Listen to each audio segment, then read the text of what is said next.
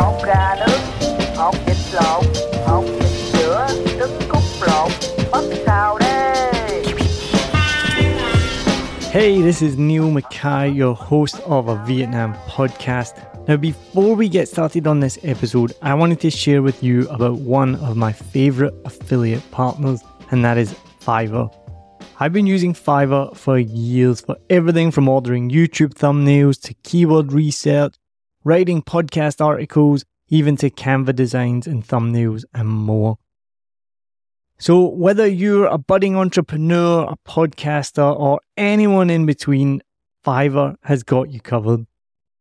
It really is the go-to platform if you want to find freelancers offering a massive range of services to help you on any project. Maybe you need a stunning new logo or just a short animation, whatever you need, you can find it on Fiverr.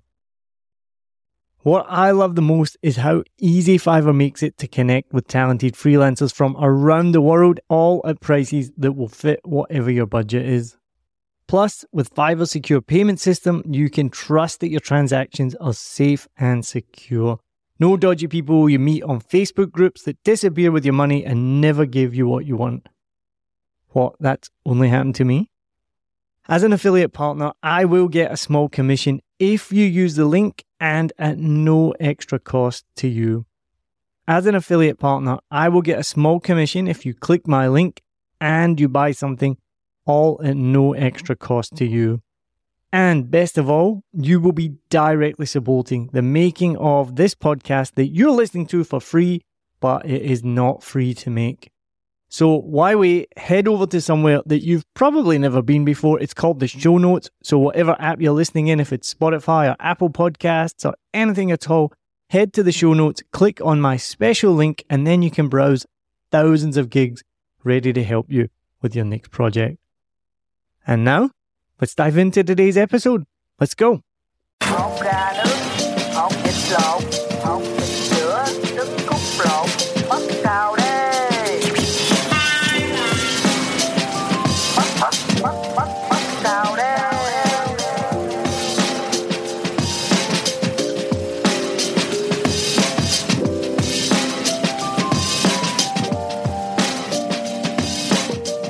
Welcome to the first ever episode of 7 Million Bikes, a Saigon podcast. My name's Neil Mackay and I'm going to be your host. This is a podcast about Saigon in Vietnam and about the people that live here. Saigon is a crazy, energetic, big, noisy, dirty city, but also a wonderful place to live. And it presents a unique set of challenges for anyone who lives here, including foreigners, expats, and local Vietnamese people. So I want to hear their stories because since I've been here, I've met so many interesting people. We're going to talk to as many people as we can about their backgrounds, where they come from, how they've ended up here, what they do, and we're going to get some tips from them about living in Saigon. So if you're thinking of moving here or visiting, you're going to learn a little bit about what it's like to be in this madcap city of 10 million people and over 7 million motorbikes. So if you've been here or you live here, you'll understand what I'm talking about. And if you're thinking of coming here, hopefully it will give you a bit of an idea.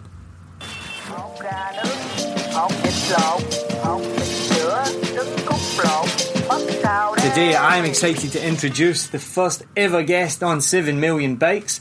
It's local comedian Mr. J.K. Hobson. He was a finalist in the 2018 Vietnam Comedy Competition, and he's known by many people here in Saigon because he's a man of many, many talents. One of which is people maybe aren't aware that he was in, as in MSNBC called it, a fairly well-known thrash metal band called Crisis back in the day. So we have lots of things to talk about today. And thank you very much for joining me today. Thanks for having me. How's it going? It's going good. Yeah, and so you're from New York originally, right? Yeah, I was born in Puerto Rico. Oh, okay. Yeah, I was born there and then moved to New York with my parents when I was just 2 weeks short of being 2 years old. So I spent like the first almost 2 years of my life in San Juan, and then we moved to Brooklyn, New York. And I was raised in New York City like many Puerto Ricans. And what was that like in New York City then? Growing up as like a teenager, is there many open spaces in New York? Do you have parks, or is it as crazy as Saigon? It's not quite as crazy as Saigon. Like growing up as a younger kid, I mean, it's funny when people ask you what was it like growing up in New York City? Because I wasn't aware that I lived in New York City until I was about 9 or 10. And I remember my friend Angel, he was like, yo, we live in New York City, man. This is, like, people want to be from here, yo. And I was like, I guess so. Like, I guess you watch movies and stuff. It seems to be a pretty important, because before that, you're just being a kid, you know what I'm saying? So, you know, we just run around the streets and, you know, just have fun. You know, this is the 70s, pre-internet, so just you could still do just wild shit, and it would never just... There's nobody filming you at the time. Right. I feel so lucky that...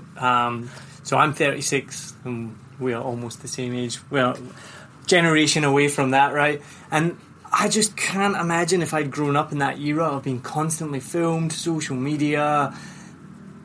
How do you deal with that? I don't know how young people do. I don't know. I mean, I remember being neurotic as, like, in my, 20s, especially worried about what people thought about what I was doing. You know what I mean? Because when you're in your 20s, you still care what people think about stuff. You know what I mean? But imagine having that compounded by the fact that people are watching you all the time, posting stuff on social media. You feel pressure to post stuff on social media, and then you feel the need for people to respond a certain way, which, at this age, I mean, I understand that. And I, if I get a lot of likes on something, I'm like, all right, cool. I'll put a picture of my mom up for Mother's Day. She got a bunch of likes, good, or I posted a cool picture. But, like, my life doesn't depend on it, Some people do, though. Some people, it does. It matters a lot. And, and when you're really young and those are your formative years, like, I can't imagine, And then, of course, as everybody says, I'm glad I got a lot of dumb things out of the way before it could, get saved for posterity forever. I mean, it makes me almost cringe when I think of some of the dumb stuff I've done when I was young. Like, everyone has, but I'm so glad there's not a record of that. Yeah, right. You ain't got no World Star videos up there?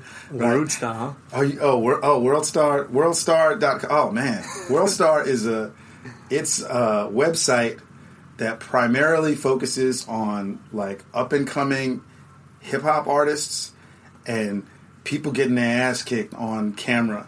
And there's a whole thing, like, they have, like, I mean, they post a lot of stuff on World Star, but World Star is kind of famous for, like, fight videos, right? And then, inevitably, somebody gets knocked out, and the person filming it will actually yell in real time, World Star! Like, it's going up on World Star. So, this is the stuff I don't understand. Yeah. I'll put that link in the notes for this episode, worldstar.com, is it? Yeah. And we'll have a look at that afterwards. Just so you know, if you ever get into a fist fight and you get hit really hard and you hear somebody go, World Star, it's not good. It's not a good thing. That's all you got to know. And so was it, growing up, was it watching television and movies and you realised that everything's set in New York? And then you're like, whoa, we live here. Yeah, kind of. Like when my friend said it that day, I remember we were so we had from like first grade to fourth grade, I lived in Flushing, Queens, and we had this apartment on the 6th floor. We had a balcony, and you could see the Manhattan skyline, even though it was quite far from Manhattan. But you could see like the World Trade Center. Hang out the bathroom window, something like that.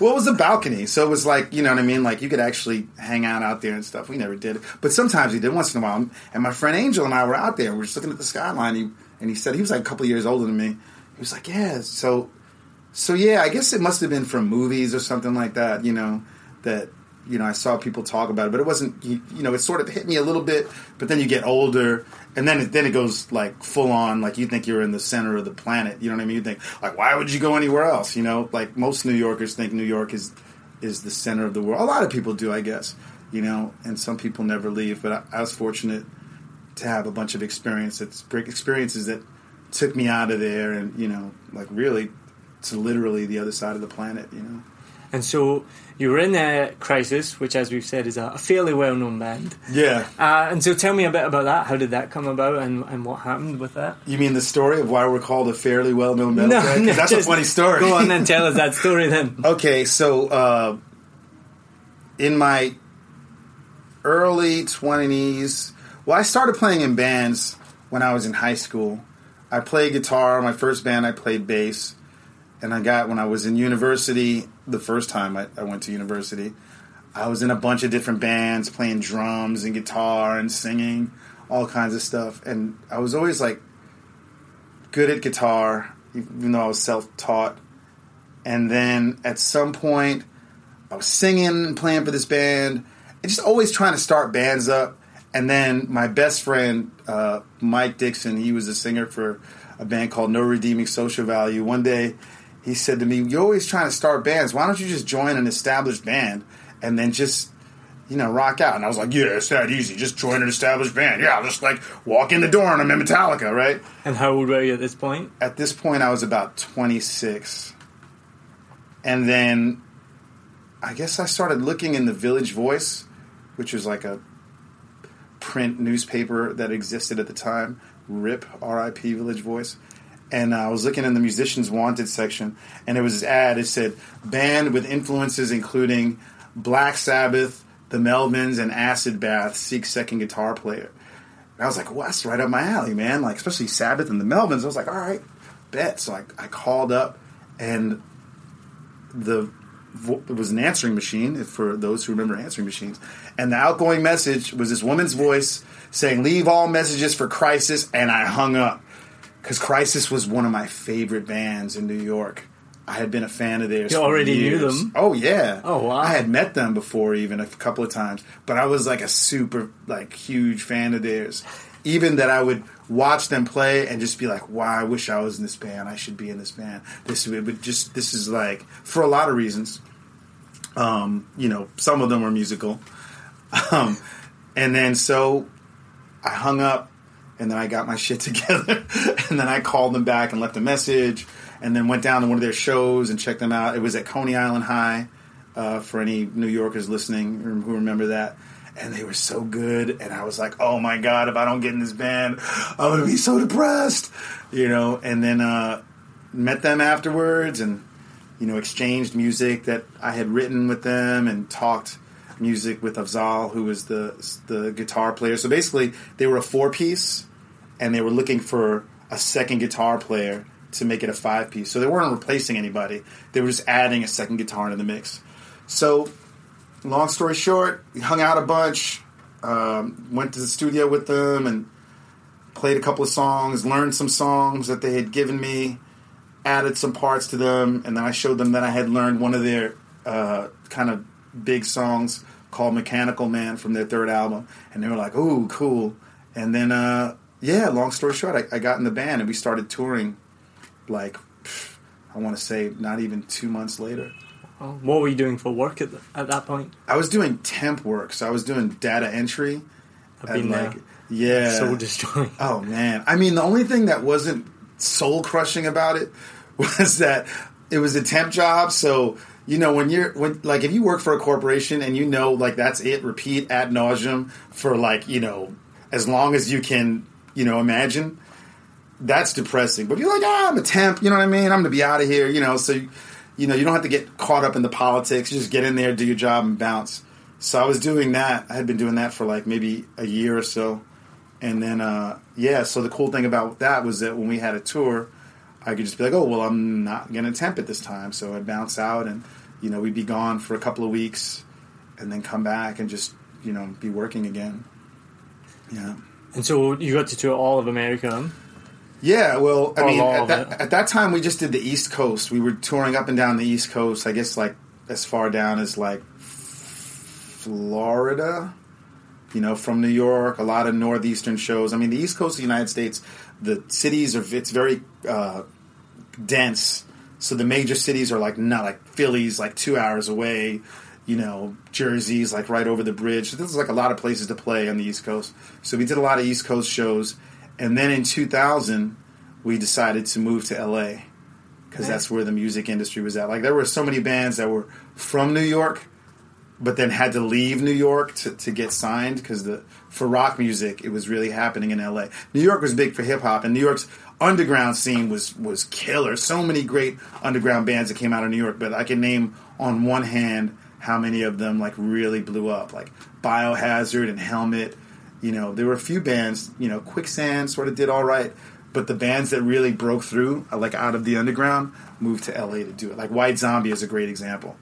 like White Zombie. I went to high school with the drummer Ivan, and they even played at my high school, and I remember seeing them in New York and just being blown away. Oh my God, they were so good. And they were playing that music. They were playing the music for their fourth record, which is the one where they really broke. They were playing that for years before they moved to Hollywood, and then they moved to Hollywood, and then next thing you know, they're on MTV and huge tours, and they just but they always had something like really special about them that really set them apart from a lot of other New York bands, And Crisis, we kind of felt like we did too, and so we wanted to kind of break out of sort of the constraints of being in this like local scene, which is a great scene, but we wanted to take things to the next level, so we moved to LA. And then what happened in LA? Did you take it to the next level? We did. We went through a lot of changes first, but so when I got in the band, man, I've never really talked about this in an interview before because I've never done an interview like not in the context of being in the band. But basically, so this band, Crisis was like a heavy, like thrash, crusty, like Sabbathy, not really fast, and we had a female singer, insane, amazing singer, Karen Crisis. I always said she sounded like Bjork, Janis Joplin, and Linda Blair from The Exorcist rolled up into one. Like she could just flip it from just being really ethereal and atmospheric and really beautiful to just like screaming and guttural like growls and really insane. Well, let's take a pause for a second and we'll play a little clip of Crisis.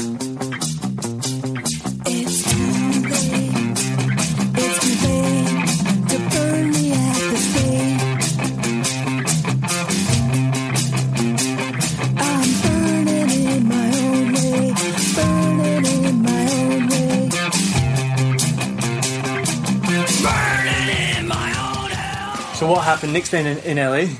So when I joined the band in New York, actually before we went to LA, they were working on a new record, but it was like really bluesy and really like not heavy. Not the Crisis that I remember. So it was kind of weird. Like jumping in, I was like, okay.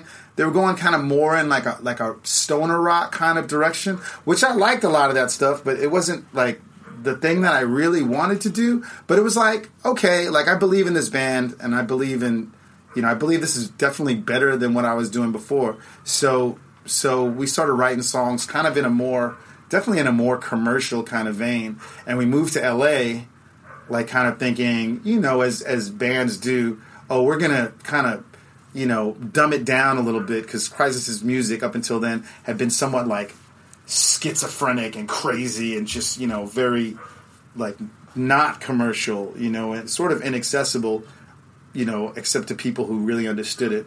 And who was driving that change in the music? It was the other guitar player of Zal who was like really kind of, at that point really the driving force behind that change. And and that even spilled over. He was married to Karen, or he became married. He married Karen actually a few years after we moved to LA, but they were together, and he even was sort of directing her to make some changes, which I think everybody had different degrees of comfort with, but anyway, at any rate, we moved to LA, and then, we're like in the Hollywood scene and hanging out with other bands and stuff like that and different kinds of bands, and it was really interesting. It was really interesting and schmoozing and, Lenita Erickson from this band Vixen is like an old 80s like glam metal, like all female kind of hair metal band, was our manager.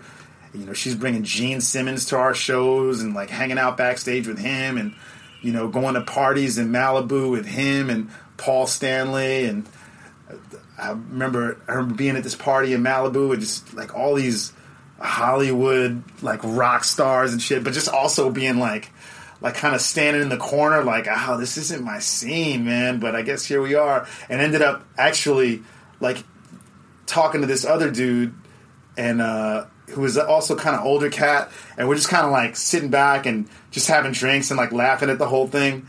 And then and it ended up being, oh God, what's his name again? How am I forgetting his name? Oh God, he played drums for Merciful Fate and then was also the drummer for, I was like, dude, you look familiar, man. Do I know you? are you in a band, right? He's like, yeah. I was like, what's the name of the band here? He's like, Motorhead. And I'm like, Motorhead, get the fuck out of here, man. Oh, God, what's his name again? Mickey D. Mickey D. There we go, Mickey D. And just being like, holy shit, you're Mickey D. Because he used to play for Merciful Fate and King Diamond, and then he was in Motorhead. And so anyway, that was all super cool but weird. You know, met Paul Stanley. I think he has the same, I don't know if I should say this. He obviously had work done, and he had like the same inability to change facial expressions that Cher had. You know what I mean? It's like you get so much. All right, the doctor's like, what facial expression do you want forever? Right? We'll be right back. Did you know that family travel has the incredible power to shape our children's worldview and create lasting memories? In a world where representation is often lacking, it's essential for our children to see themselves reflected in every aspect of life, including the stories we tell about travel. Introducing the Travel of Legacy podcast, where we're rewriting the script by celebrating the diverse voices of Black and Brown family travelers. Each episode of Travel of Legacy is a testament to the enriching power and the joy of exploration in Black and Brown communities. So journey with us and subscribe now. Because we're getting. Do you think he has like a book and they have to like choose one? Like, yeah, I want that one. Like, just mildly startled. Yeah, just like like always surprised. I always want to look surprised. So that was cool, except we couldn't get signed. Like the only deals that we were being offered, like we were in talks with a few, like kind of big Hollywood adjacent. Like kinds, I won't name any names, but like, this guy wrote a song for Madonna, you know what I mean? He wants to sign us. But then it was like development deals where they're like, oh, okay, well, we're going to, give you this much money, but then it's recoupable and you're going to have to use our studio and then we're going to charge you this much for using ours. And it's like, oh, wow, you guys are, they're just not actually giving you money, they're giving you like studio time. They're giving us the opportunity to take a lot of money from us. Right, you know what I mean? Yeah. To give us money up front and then get it back in studio time and basically, be in the hole as a lot of artists are. So we didn't get offered any really good deals. And then we got, like, just frustrated. I was going to say, so how was that coming from, like, thrash metal, making good music, and then suddenly you're in the Hollywood scene, and then you're getting the realities of the business side of it? Like, how did that feel, seeing that? Oh, it was hella gross sometimes, man. One time, this lawyer for this group, it was like a little small conglomerate, he took us out to have drinks at the Standard, and so, so this singer that I have, that we had, she was pretty tough, and so she didn't really suffer fools, like, very often. And, we're out there at the Standard and we're by poolside. He's buying drinks for us and schmoozing with us. He's like, hey, he's like it was like something out of a movie. Hey, we like you guys, that's what we brought you here because you guys are real. You guys are from New York City. You're the real deal, right? And then he looks at her. I'm assuming this guy's on a lot of coke. He probably. I hope so. Just your description of him. Just imagine him. It seemed like it, and I certainly hope that he just wasn't naturally like that, right? But it's a total, that's a total LA, right? And then he looks at her, he says, yeah, you guys are the real deal. But first of all, first thing we gotta do, we gotta get you some tits. He says to her, and we're just like, what the fuck? Is this guy fucking serious? Whoa. But we all just kind of like, observed it, and she, she took it like a champ. But then we're just like, wow, this is really not our scene. So at a certain point, we just we said, all right, fuck this. We put all the brakes on, and we just kind of looked at each other like, all right, what are we going to do? Because we don't like the way this feels. Hey, how about this? How about we just make the record that we want to make? Fuck the dumb shit. Were they already trying to influence the music that you were going to make? Like, were they saying, you can make a record with us, but we want it to be like this? Yeah. They were telling her what to sing about, They're like, not so much with the music, but with her voice and, they were like a bit, like, it's like, we like you, but we want to do this with you. You know what I mean? And by that time, we weren't kids. You know what I mean? At that point, like, this is like 2002, so I'm like 30 at that point. Like, the other guitar player's like quite a bit older. So we were pretty solid in what we were into and what we wanted. So it just, it just didn't feel good. And then at a certain point, we said, fuck this. We're going to make the best record we can. And we learned a lot from that period. From like, we wrote so many songs and demoed so much stuff. We learned so much that we said, you know what? Let's just take what we learned, but apply it to what we already know and what we're into, and make a heavy-ass record that's heavy and interesting, but melodic, like everything that we know. I mean, I think every album you do should be the culmination of everything that you've learned as a human being up until that moment. And that's what we did, and we self-financed it. We saved money. We got this guy, amazing producer, Billy Anderson. He's recorded with Kurt Cobain, the Melvins, Neurosis, like so many great bands. And he loved Crisis, and we're like, dude, come through and record our album. He came, give me a place to stay, set up the studio time. Always wanted to record y'all, Came That's through. awesome. Yeah, and we spent a bunch of days at, was it Desert Sky Studios or Desert Room Studios or something in Orange County, California. Recorded 8 songs. What's this going to be for? We don't know. Started shopping that, got a deal like that. Wow, we spent that's awesome. Yeah, thanks. Yeah, we spent years trying to figure out what the industry wanted. Oh, we should do this, we should do this, we should. And the minute we were just like, let's just do what we want. Let's just do us. Boom. And all of a sudden, record deal with a very cool underground label that's still around now, the N Records. They were in Salt Lake City, and now they're in Brooklyn and doing great. And we were like their first touring band. So they bought us a van, a trailer, gave us a lot of tour support, and we were just like, yo, if you sign us and give us support, we'll promote the hell out of this record on the road. So we did. We got a bunch of national tours, and then that's when we started, we had toured the States, like going across the States here and there, but that's when we started hitting like every state. So we toured 48 out of 50 states. Wow. Only 2 states haven't been to. Can you name them? I'm just kidding. The United States minus Alaska and Hawaii. Right, so all the continental US. Wow. Yeah. So then, what's America like, right? Because I think everyone knows America from the movies, right? Yeah. And I've been there, but I've only been in the East Coast, really. And then, so it's really diverse America, right? Yeah. And I don't think people realize that. Like, all these states, everyone, it's all really different. So what was that like? Was it an eye-opener? What did you see that you weren't expecting? Yeah, it was an eye-opener because I grew up in New York City, you know what I mean? So it was like, and then I lived in L.A. after that, which is just like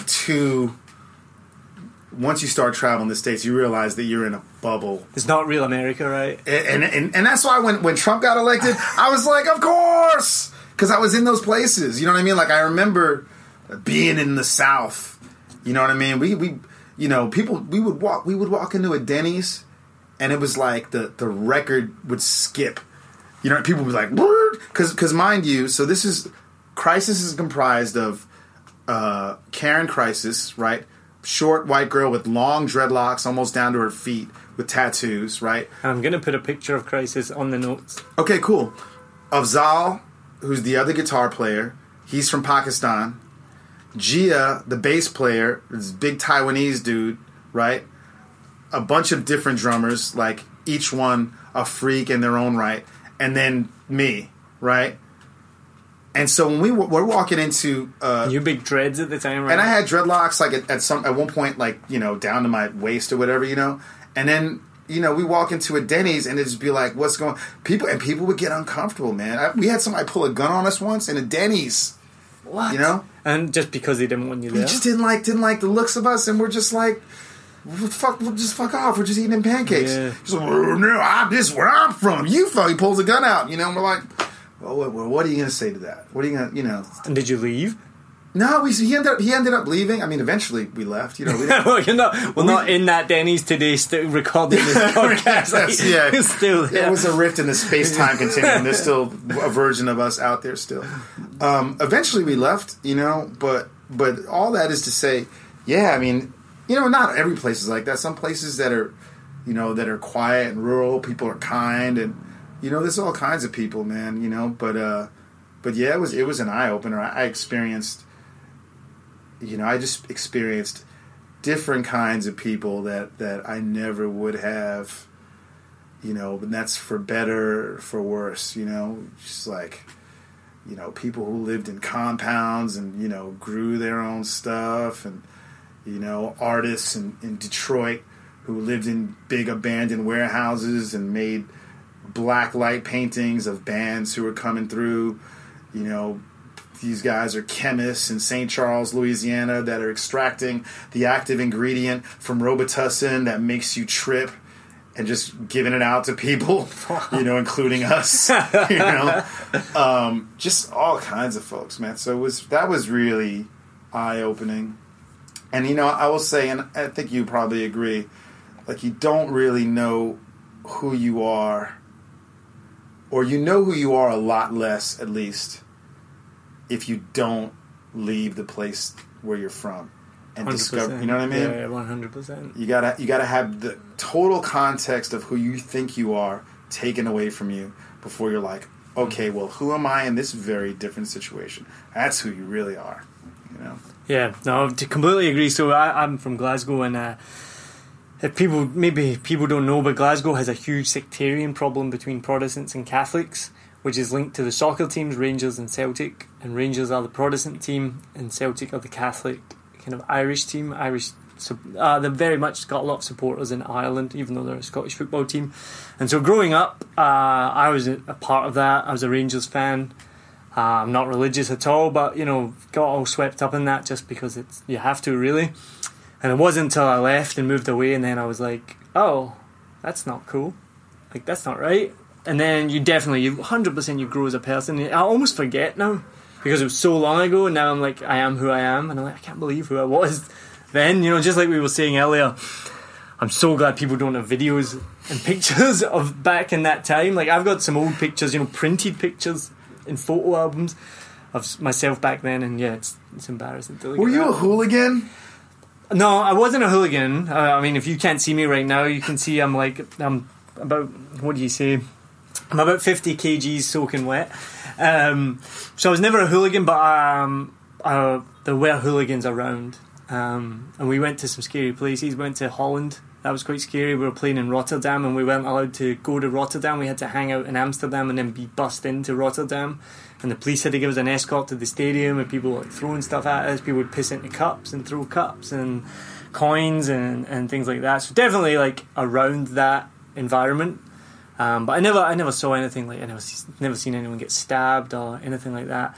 My dad's friend did get arrested at one game for punching a riot policeman in the back of the head, which is one of the dumbest things I've ever seen in my life. And funny story about that was, it was my first time going down to England with my dad to watch a game, and it was a heated game because we were playing a team from Ireland, and we had to play at a neutral venue. That's why we were playing in England. There's riot police everywhere, and my dad's friend, who's the nicest guy in the world, my dad's still best friends with him, for some reason only known to him, decided to punch a riot policeman in the back of the head. And I was behind him, and I saw it happen. I was like shocked, and for a split second he got like one step. I thought he'd gotten away with it, but riot cops, you know, they all look out for each other. So within that one step, they all grabbed him, pinned him on the ground, the shields on top of him. And my dad hadn't seen it, and he ran over, and my dad was like, leave him alone, he hasn't done anything. And I was like, Dad, no, he did. And I remember the cop turned around to my dad. I was only 16 at the time. The cop turned around to my dad, and he says, if you don't let go right now, you're going to be arrested, and your son's going to be arrested as well. And my dad just picked me up, and we walked away. And we had to call his wife, and he got to spend the night in the cells. And so we got back to Scotland the next day. We got back to Glasgow, and my mum and dad, they went together, and I went back to my mum's house. She was like, how's the game? I saw a lot of stuff on TV. And I was like, oh yeah, no, it was alright, there was no trouble. She's like, well, what's this then? Put in the VCR. She'd recorded the news the night before. I had bleach blonde hair at the time, embarrassingly, and there was me and my dad trying to basically free the prisoner, my dad's friend, on national news, and she had it on VCR. I had to be like, yeah, my dad's friend, I won't say his name, he's still in England, he's in prison right now. Well, I guess, what do you call it? Like, yeah, in the cells for the night. So he was fine, he got let out, it wasn't a big deal, but yeah, that was so I was around that. Yeah. But yeah, You definitely, so you change is basically the point, right? And as soon as I left, so I moved to America, I lived there for a while, and that was just the biggest wake-up call for me ever. It was just like, wow, there's a different way of doing things. You don't need to hate people. Because I was brought up to hate Celtic, which in turn meant you hated Catholics. But I didn't hate them, and they didn't really hate us either, but that was just like this sporting tribalism that's really unique to Glasgow. And then you move to New York where they hate the Boston Celtics. And you're like, what's going on? It's following me. Yeah, exactly. So I spent some time in New York as well. What's some of the big changes that you've seen in New York since you last lived there? Jesus. It's barely the place I remember. It's like super gentrified is like not even the word anymore. It's like a different place. They say that in about... maybe in 30 years, the New York accent won't even exist there anymore. Wow. You know, that's like a projection, you know, because it's just, I mean, it started like in the late 90s. I used to hang out on the Lower East Side, which was like artistic community, just, you know, a lot of artists, a lot of punk rock bands and squatters and homeless people and junkies and you know, and just low-income folks trying to get by, you know, and I felt very comfortable there, you know. I really dug it. It was like a place where you could be yourself, and, you know, everybody's just doing what they want, and there's, like, scenes and music and support and art and culture, and yeah, it's grimy, but you know, that's... So my question is then, do you think gentrification is a bad thing? Of course there's a good and a bad side to everything, you know. It's like, well, you could say, well, gentrification's good because it cleans up the neighborhood, right? And then you have like opportunities, and you have, you know, like growth, economic growth, but for who? You know what I mean? Not for the people who live there. It's the inequality which is always the problem, right? Like worldwide right now. Yeah. Like the thing is, life is getting better for a lot of people, right? Especially in Vietnam, right? Like people are getting pulled out of poverty here. The rates are unbelievable. Right. The amount of people that have moved from poverty to not in poverty, but at the same time, there's this massive unequal gap between the rich and the poor, right? Right. And so you have this gentrification, and like you said, you were saying before, there's like squatters and junkies, and you know, I think we romanticize it a bit because we think that that's amazing. Because I used to live in St Kilda in Melbourne, and that used to be like that, loads of junkies, and it was, you know, rough and edgy, and everyone romanticizes about that. And then you're like, yeah, but it wasn't safe. People were using drugs. There wasn't many jobs. Right. I think it's really easy. I think a lot of people, myself included, we sneer at gentrification, but then when you think about it, cleans the place up. People get more jobs. You know, I definitely understand and agree with a lot of what you're saying. But what's different about Vietnam and New York is there's not the level of displacement in Vietnam. Because I mean, all right, so you have people that are coming here and the economy's developing, but Vietnamese people are still, you know, a lot are still going to benefit from, you know, foreign investment and all kinds of things, right? But in places like in New York, for example, part of gentrification, like the first wave of gentrification, was police coming after people that looked like me. Right? I got arrested 3 times when I was in New York. Wow! Right? And neither time. And was that during the time of the like search and frisk? That was before stop and frisk. Stop and frisk. But it was while Giuliani was in office. Giuliani, who was one of Trump's lawyers until recently, and they were basically, in certain neighborhoods, it wasn't even stop and frisk. They were ritually harassing people that looked like me. I got arrested 3 times. First 2 times, I didn't commit a crime. Third time, I did spit a piece of gum into a sewer grating, and the cops beat the shit out of me. Wow. Took me to jail, and then I still had to go to court for it. And when I went to court, they gave me a ticket for spitting, a $10 ticket, which I still haven't paid. So I might have about $1,000 probably for that. You know, next time you go back to America, they're going to be waiting for you. Yeah, probably. You know, but so the point is like when you say, well, there's a lot of benefit, but because you're not necessarily seeing what's happening to the people who are being displaced, the people that are being harassed. So yeah, I can't say there's not a benefit, but I think to say that, it's easy to say the benefits outweigh the non-benefits when you're not looking at the people who are being displaced, who are being harassed. Yeah, and I'm playing devil's advocate a little bit, just because you often just hear people go, gentrification, without really talking about it's safer now. Right. It's cleaner, it's nicer, Yeah. there's less junkies. But I think what you're saying about displacement is correct, right? Because those people have to have somewhere to go. Yeah. Otherwise, they just kind of get moved somewhere further away or somewhere out with where they were originally living, which I think is the problem in New York right now, right? Yeah, a lot of people. In San Francisco too.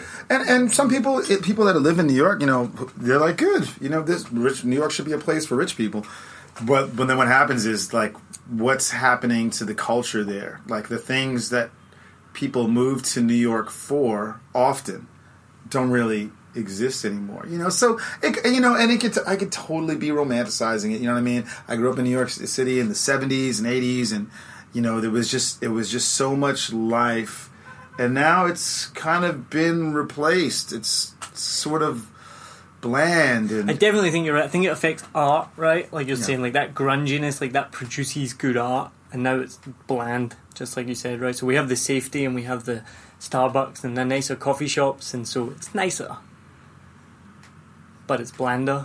So again, with these trade-offs, like, and I don't, what's the solution? Because it's not going back. Yeah, it's only going to move forward. So where do we find how do people find new creative outlets, or where does that new art come from? Or is it just going to be all saccharine pop where everyone has to give in to the music companies like you didn't, and then just produce this bland pop that we have? Which is happening anyway. It's not. That's not just a New York thing.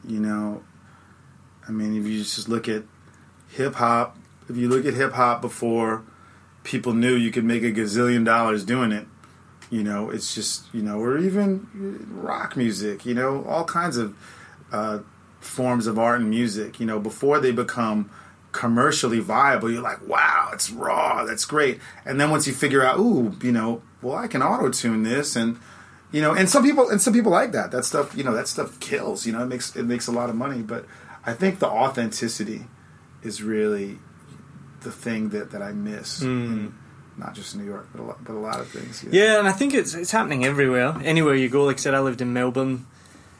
That was happening there. St Kilda was really grungy, grimy. A lot of homeless people, a lot of drugs.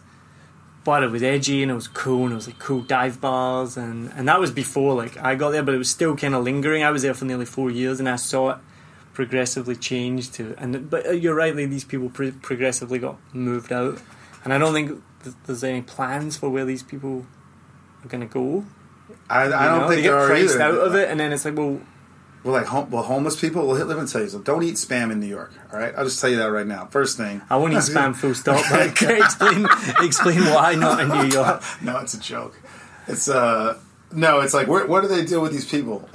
It's like, well, don't eat Spam in New York. Why? Wait, I don't get the joke. It's just terrible, man. No, if I have to explain it, it's no, because the neighbourhood I lived in Glasgow was called Spam Valley. Okay. And it was because the people that moved there, we moved to the burbs from the inner suburbs. Yeah. And my mum and dad, like lots of people, took on a mortgage that they couldn't afford. Yeah. But they got to move me to a nice suburb area with parks and clean spaces and a good school. So I'll always be grateful for that. Yeah. But it meant we had very little money. Yeah. To the point where, bills didn't get paid. We always had food on the table, but like bills didn't get paid, things like that. And so I didn't find this out till years later. Bishop Briggs got known as Spam Valley because it wasn't just our family. It was lots of other families moved there with the idealisation of moving to the suburbs, but not actually being able to afford it. Yeah. So the theory was everyone was eating Spam. Right. Because that was all they could afford. Got it, yeah. And when I heard that, I was like, I mean, we weren't eating Spam, but I was like, yeah, that makes complete sense. I ate Spam as a kid. Man, like, so kind of a little bit burnt, like with some pancakes, something like that. Put it in the syrup. Ooh, it's big in the Philippines too. Like it's like Spam and on rice. It's in Korea, like I think. Yeah, that's right. Yeah, I don't get it. Yeah, I don't advise it. So what's the phrase though regarding New York? Which I meant about Spam. Don't eat Spam. I just made that. I mean, that's something I used to say when I was a kid. Because all right, so when I was younger, like this is pre-comedy, and I do have a joke now that sort of resembles this one. But I remember there used to be so many homeless people. And then at some point they were just like disappearing. And you're like, what? And especially, after I moved to LA and I would go back to visit and I would go back to my old stomping grounds. I'd be like, where are the homeless people? You know, people would ask that. I was like, I don't know, but I wouldn't be eating the Spam anymore. Like, now you get it. Now you get it. Now you get it. Yeah, this little Soylent Greeny kind of. So, which is like, you know, which is very much like the joke that I wrote that is why I started doing comedy like this time around, which you've probably heard a million times. The one. Go on. Was about I was way fast forward from where we were at, but I was finishing university at the University of California, Riverside, and a friend of mine, Carol, she was putting together a stand-up comedy show, and she thought that I was funny and that I should do it. And I had done stand-up once before for an anthropology class, long story. But so I decided to do it because I had this thing that I was telling people, like in person, like just talking shit at bars and at school and stuff, that I thought was really funny, but people found it horrifying. Which is that this is 2016, like spring, summer 2016. No. 2015, 2016. And, you know, Trump is running for office. And so the joke is this, and I still tell it. It's like, yeah, everybody talks about Trump. You know, he's racist, he's misogynist, he's xenophobic, he's Nazi, all this shit. But he's just one person, you know? And one person cannot tear a country apart. You know, if Trump was the only person who felt the way that he did, you know, he would just be an idiot screaming in the woods, in the wind, right? But the problem is not Trump. The problem is that his hateful rhetoric resonates with so many people. Woke a lot of people up that were keeping that quiet, right? Yeah. And then suddenly say, oh, I can see this now. Right. So on the one hand, I'm thinking, okay, because if you even get rid of these people, if you get rid of Trump, these people are still going to be there. So on the one hand, I'm thinking, all right, even if we get rid of Trump, what are we going to do with all these people? And the other hand, I'm thinking, why do we waste perfectly good livestock to make dog food? There's your solution. Some people call it mass extermination. I call it efficiency. So I would say this to people, and people would be completely horrified. So I decided to do stand-up and tell it on stage so that people might think that I was joking. Well, let's get into that in a second. So we're going to do two parts. We're going to wrap up part one right now. And so just tell us what then happened with Crisis. We'll go back to that. Okay. So you had your album, you were touring. Obviously, you're not still touring and not still together. So what happened there? So we came out with the record, made videos. We're on Headbangers Ball and all these like video shows and touring and opening up for bands that I grew up listening to. We did a tour with Soulfly. It was Max is the original singer for Sepultura, Brazilian, like amazing Brazilian metal band. Toured with MOD and Exodus, you know, one of the biggest thrash bands of all time. Like, you know, you have the big four, Metallica, Anthrax, Megadeth, and Slayer. If there was a fifth band added to that, it would have been Exodus. And we opened for them. And then in late 2005, after we got off the Exodus tour, the singer and guitar player split up, like a couple of days after we got off tour. Like, it was literally like... Don't marry your bandmates. Man, you know? And, yeah, it was rough, man. And so it was because of that, them splitting up? Yeah, they split up. And, the band could not... The band definitely couldn't go on. We couldn't replace her, you know? And the nature... I don't want to get into the nature of the breakup is quite personal, so, you know, I don't want to talk about their stuff. But it was basically... We were at an impasse, or an impasse. I don't know how you pronounce that word.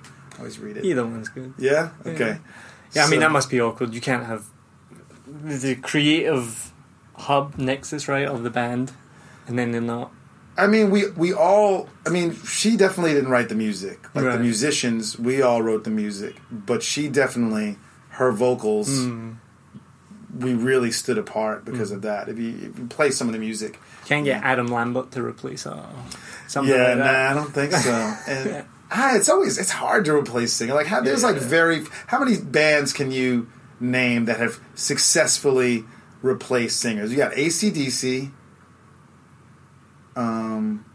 I didn't even know they'd replaced those singers. So that's pretty bad. Shout out to Bon Scott. Yeah. They had a different singer in the beginning.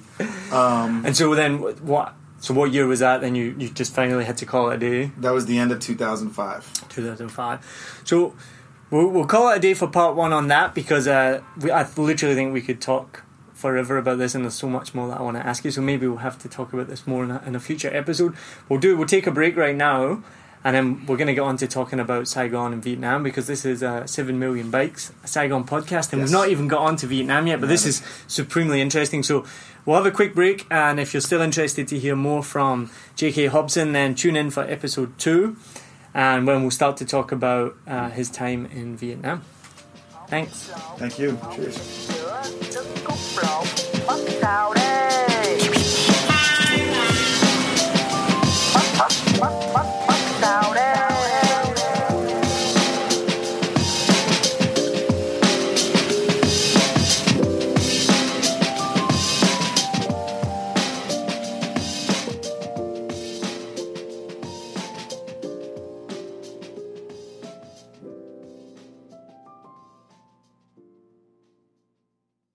I hope you enjoyed this episode. If you're like me, you may use your laptop at places where you have to use public Wi-Fi. This opens you up to digital snoopers. It's a massive problem. It can be your internet service provider, or you know who, looking at what you do online, or a cyber criminal trying to steal your bank passwords or credit card info, or even a hacker at the next table trying to steal your sensitive data. These days, it is vital that you keep your data safe. NordVPN keeps all of these snoopers away. It makes your internet activity private, protects you from accessing dangerous websites that are phishing for your data, and lets you enjoy your favorite content securely, even while away from home. And it's easy to use, even I could use it. I've actually been using NordVPN for years now here in Vietnam, and I'm excited to be an affiliate partner with them. I've used NordVPN to watch Netflix, BBC, Disney Plus with ease. And I also know that my information and data are safe from prying eyes, whoever they may be. Join now and you'll get 68% off and 3 months free when you go to my link, nordvpn.com/SMB. Just again, for those hard of hearing, nordvpn.com/SMB. The link is also in the show notes. I know nobody checks them out, but go check that out and you can get the link from wherever you are listening to this podcast. As an affiliate partner, it also means that I will get a small commission when you sign up, but at no extra cost to you. So not only will you be getting a great deal through 7 Million Bikes, you get a great VPN and you'll be supporting 7 Million Bikes podcast. Stay safe online and enjoy the shows you love. Any questions, just let me know. You know how to get in touch with me. And thanks for listening to this show. Cheers.